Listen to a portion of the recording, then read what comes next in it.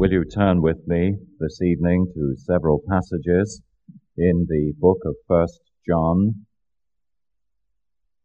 as we read a selection of verses this evening rather than a consecutive passage. If you will turn with me to chapter 5, verse 1, where we read concerning faith, "Everyone who believes that Jesus is the Christ is born of God, and everyone who loves the Father loves his child as well." And then you notice that let me find my scripture reading here this evening because of these several selective verses, chapter 3, verse 9, where we read concerning sin, "No one is born of God. Who is born of God will continue to sin because God's seed remains in him. He cannot go on sinning because he has been born of God." And similarly in chapter 5, verse 18, we know that anyone born of God does not continue to sin. And in chapter 2, verses 3 through 5, concerning obedience, we know that we have come to know him if we obey his commands. And also in 2, verse 29, where we read again, "If you know that he is righteous, you know that everyone who does what is right has been born of him," on the theme of righteousness. And then the final selection, chapter 3, verse 14, "We know that we have passed from death to life because we love our brothers. Anyone who does not love remains in death." In chapter 5, verse 4, if you'll just turn to that verse also, chapter 5, verse 4, where we read, "For everyone born of God has overcome the world." And last of all, chapter 1, verse 8, "If we claim to be without sin, we deceive ourselves, and the truth is not in us." May God indeed bless to us these several portions of his own inspired word. Now, last Sunday evening I preached on the concluding verses of chapter 5 of the book of 1 John on the encouraging theme of the things we know.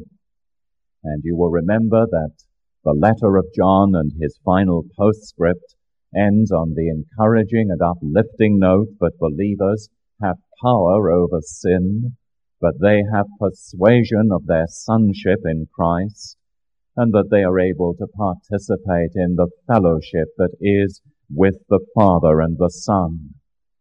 And this letter, whose theme was Christian assurance, fittingly ended then with those great threefold statements that began, as we saw last Sunday evening, "We know, we know, we know." Now, I indicated on that occasion that there would probably be two further concluding expositions to the letter on the account of its importance for us in the living of our Christian lives. And I have to say to you this evening that not 2 Sunday evenings, but 3 or possibly 4 through December, I want to take up with summarizing the message of this great portion of Scripture.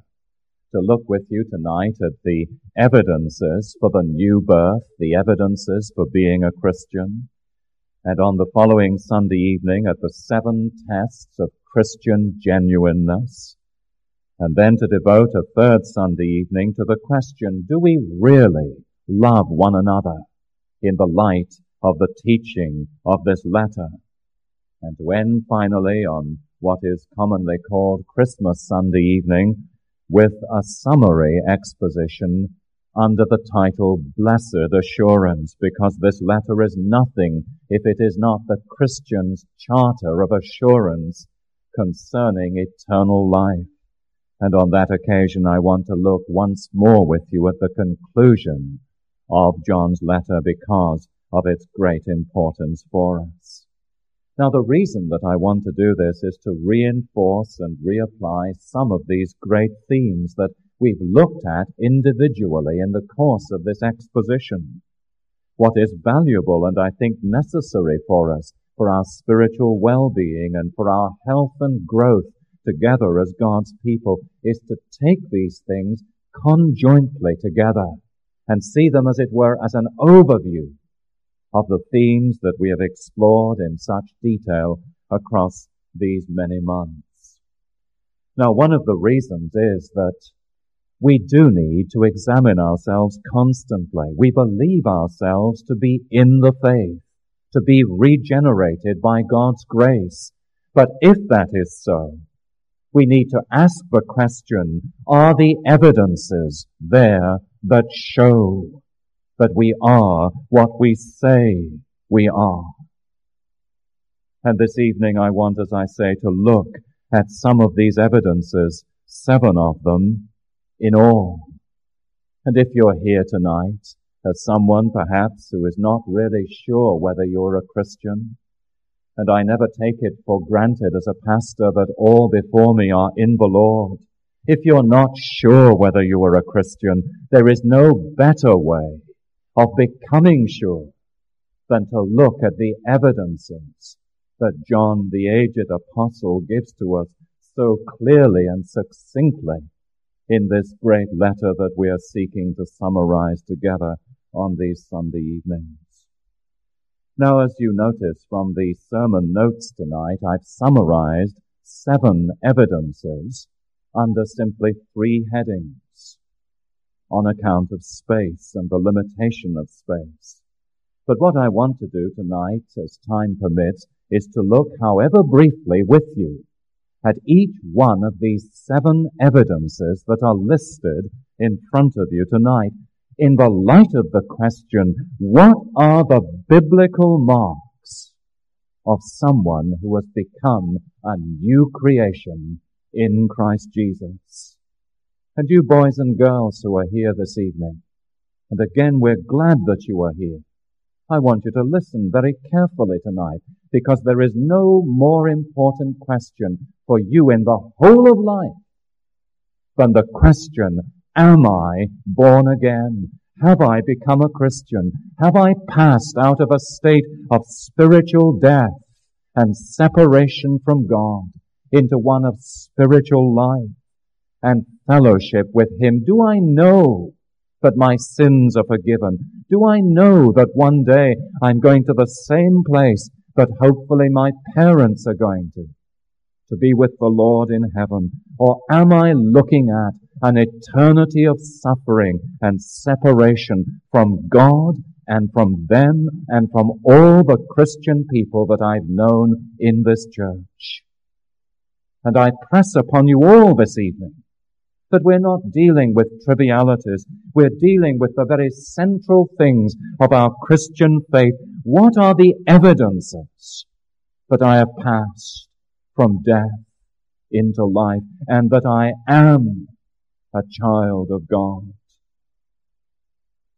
And I want to suggest to you then that John tells us that the first of these marks is that I have faith in the Lord Jesus. Look again at chapter 5, verse 1. Everyone who believes that Jesus is the Christ is born of God. And the first mark then and evidence of the new birth is that I am a believer from the heart in the Lord Jesus Christ. Well, you might say to me tonight, it's such an obvious truth. Why do we need this emphasized and brought to our attention? And the answer is because perhaps we have not grasped the implications of believing in Christ as John sets them out to us in verse 1 of chapter 5. Now let me remind you by way of background that the whole testimony of the New Testament is that faith is central to being a Christian. Jesus' ministry, you remember, began with the great affirmation, repent and believe the gospel, because the kingdom of God has come among you. And at the heart of the apostles' message in the book of Acts, as we have seen in that long series of studies through that book, is the summons both to repentance and to biblical faith. Repent and believe in the Lord Jesus, said Peter in his great sermon on the day of Pentecost to the assembled multitudes. To the individual believer, the same message was given as in Acts 16. To the repentant jailer, believe in the Lord Jesus, and you will be saved together with your household. And faith is nothing, according to these passages, than a saving grace which is given to us by God himself, whereby I receive and rest upon the Lord Jesus Christ alone for my salvation. Now the point is this, that when I have come to that position of faith in the Lord Jesus, I can see very clearly that I cannot save myself from the wrath of God that rests upon me. He alone can save me. And I see that Jesus is the Christ, the eternal Son of God incarnate, the only way of life for me, a convicted and guilty sinner who has come into this world to bear the sin debt that is mine and take it away by his great work upon the cross of Calvary. Now it is impossible to be born of the Spirit of God and not to believe on Jesus as Savior and Lord. But you see, the question is this: is it something that I contribute to my salvation? Does God do his part, and then does he look to me to do my part?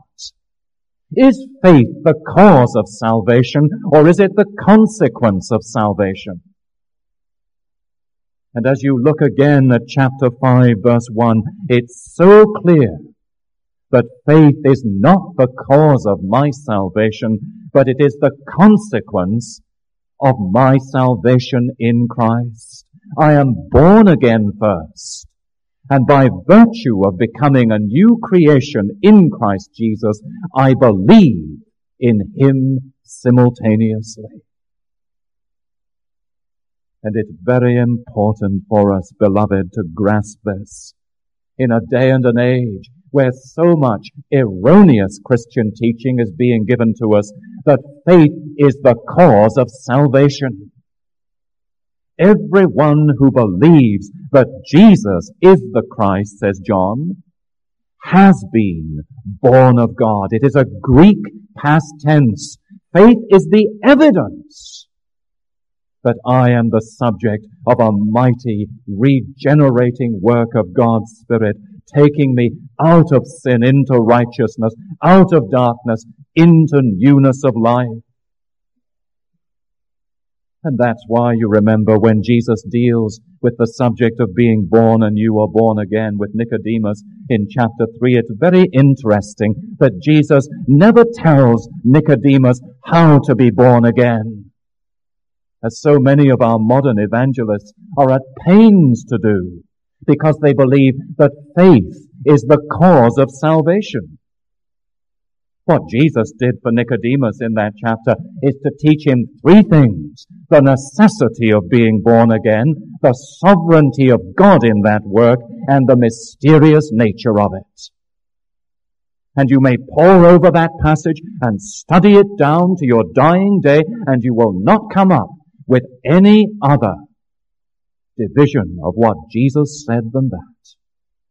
It is necessary. It is a work of the sovereignty of God, and it is mysterious in its nature, like the wind whose source we cannot discover, that blows where it wants to. And this is vital to grasp it, beloved. The very faith that is given to us is from God, and it is he who enables us to believe, because at that point we are already regenerated by God's inward and mysterious work of his own Spirit. If you have been born again, you have received Christ as Lord in faith, that has accompanied your salvation and is the instrument of it. But it is the consequence of the new birth, not its cause. And that's why faith is an evidence, you see, of the new birth. Now the second evidence, you will notice, is in chapter 3, verse 9, and again repeated in chapter 5, verse 18. No one who is born of God will what? Continue in sin. He cannot go on sinning, says our translation, because he has been born of God. So that freedom from sin is a second mark of the new birth. Now, I believe it was Bishop J.C. Ryle in one of his many writings who said that a right knowledge of man's sinful state by nature lies at the root of all saving Christianity. And he contended that, to quote him, dim and indistinct views of sin are at the root of most errors and heresies and false doctrines. What is at the root of so much false teaching in the church today? Dim and indistinct views of sin are at the root of so much error. And beloved, if you are in Christ this evening, it is part of your spiritual birthright that you should be free from sin in a certain, carefully defined, biblical sense. No one who is born of God, says John, will sin. Now we've seen, I think, very clearly what it does not mean. It does not mean that the born-again person is free from committing acts of sin, because he has already said in chapter 1, verse 8, as you readily recall, I hope, that if we deny that we sin, we make God a liar. And it does not mean that the principle of sin is destroyed entirely within us. We contend still with the cravings of a sinful nature, the lust of the eyes, as John put it, the boasting of what man does and has, and the cravings of sinful man itself. Now, John would have not warned us against these things in chapter 2 if what he means by being free of sin means that sin no longer entices and allures us, that we no longer have any problem from the quarter of sin. We know that to deny that we commit sin and are allured by it is to make God a liar. But what it does mean, as our translation correctly renders it, is that the child of God cannot commit sin as a habit of life. He is not habitually found in sinful ways. And the reason is that in regeneration, the whole tenor of a man's life and a woman's life is changed toward holiness. Whereas before in my nature there was the bias towards sin, a new principle reigns there, so that I am no longer under the dominion of that old bias. Just as in the bowling ring, there is an inbuilt bias in each ball you roll down the court. The effect of grace is that that bias no longer dominates and rules in our lives. Whereas before regeneration, the old nature, corrupted and sinful as it was, is in control. Now the new nature is in control. As the apostle so clearly says in Romans 6.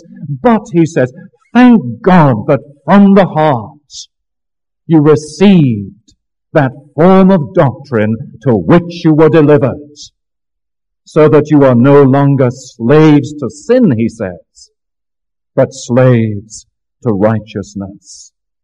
And this new nature that is the seed of God, says John in these verses, cannot sin. Now, because of this new nature, the child of God, you see, cannot habitually and deliberately and willfully live in sin. It is unnatural that he should do so. He cannot make sin the practice of his life. Now use this as a test in your own experience. Is that where you are tonight? Do you know a consciously changed relationship with sin? It's there. Of course it's there. Alluring, enticing, annoying, distracting. But it is not the ruling principle of my life anymore. And beware, beloved, of that unscriptural and damaging teaching that says in the church today, you can take Christ as your Savior and later take Him as your Lord, and meantime live as a carnal Christian. There is no greater perversion of the biblical teaching than that, I think, in the church today and in the evangelical church. Because if you are born again, you know freedom from sin in this biblical sense as you never knew it before. Now this leads to the third mark, doesn't it? Very naturally in chapter 2, verses 3 through 5. We know that we have come to know Him if we obey His commands. The man who says, I know Him, but does not do what He commands is what? A liar, says John. Obedience is the third mark, if you like, of the new birth. Now it's so obvious, isn't it, and springs from what I've just said to you, that we needn't delay ourselves here. It's foolish to talk of love where there is an habitual disobedience to the authority of the one we profess to love. And if I live like that, I have a false profession indeed.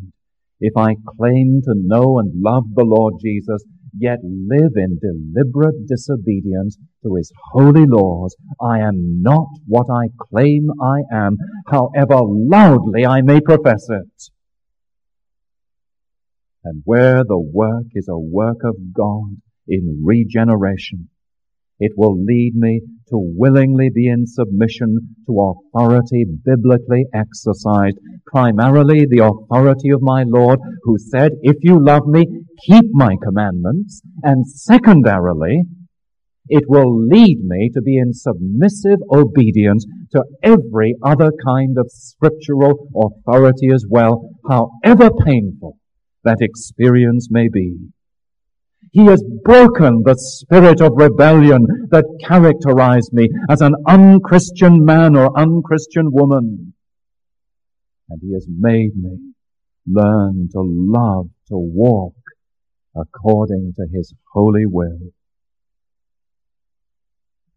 So you see, whatever constitutes divine authority in the home, in the church, under lawfully appointed church officers, in the civil government of this country, in my personal relationships with others, I seek to live in biblical obedience to Christ.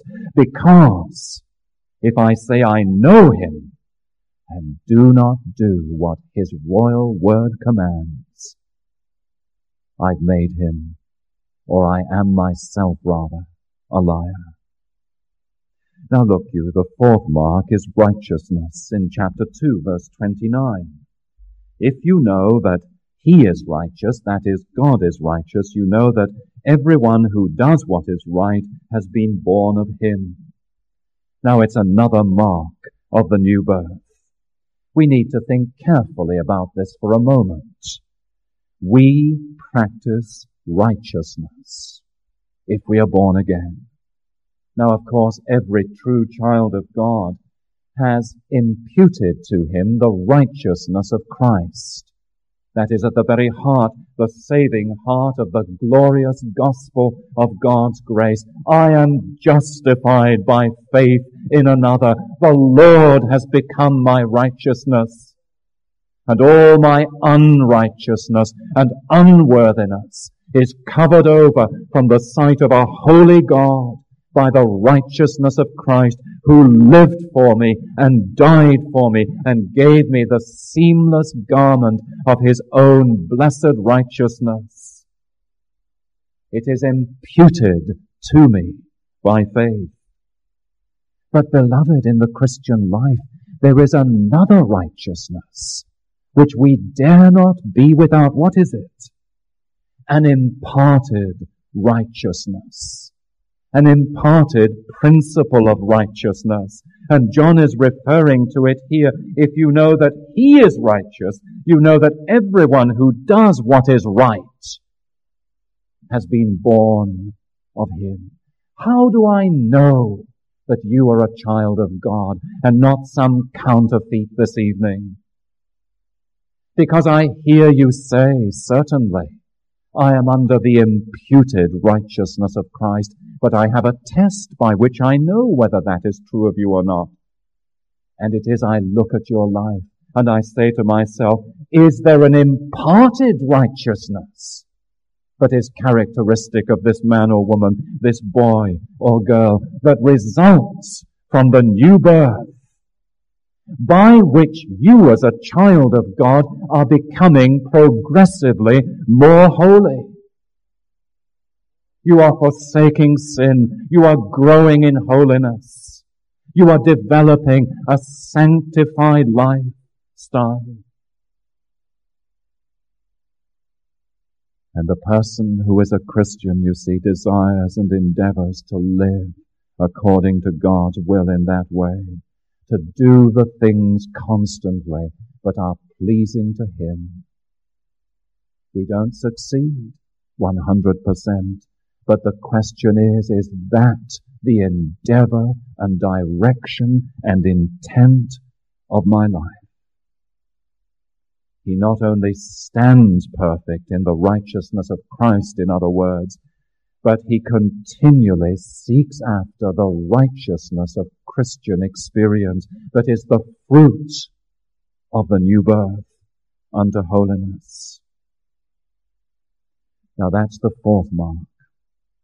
What is the fifth? Well, if you turn to chapter 3, verse 14, you see it. We know that we have passed from death to life. How? Because we love our brothers. Now, I'm going to deal with that in detail, God willing, 2 Sundays hence, but let me just touch on it now. It's the fifth mark.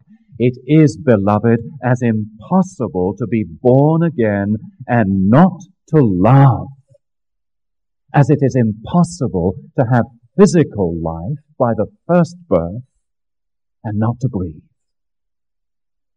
Do you realize that? You're physically alive this evening. One evidence of it is that you are drawing a breath almost every moment. And this is so vital a part of the spiritual life into which we have come that John repeatedly draws our attention to it all through this letter as one of the 3 great tests, as you know. Do I love my brother and sister in Christ from the heart? It is, as you know, the Greek word agape, that has no effective translation really in English. It's different from every other kind of human love, a level of love that cannot be known by an unbeliever. It's not rooted in the emotions or in the intellect, what I think about a person, but rooted in the very divine love of God Himself, who loves even the unlovely.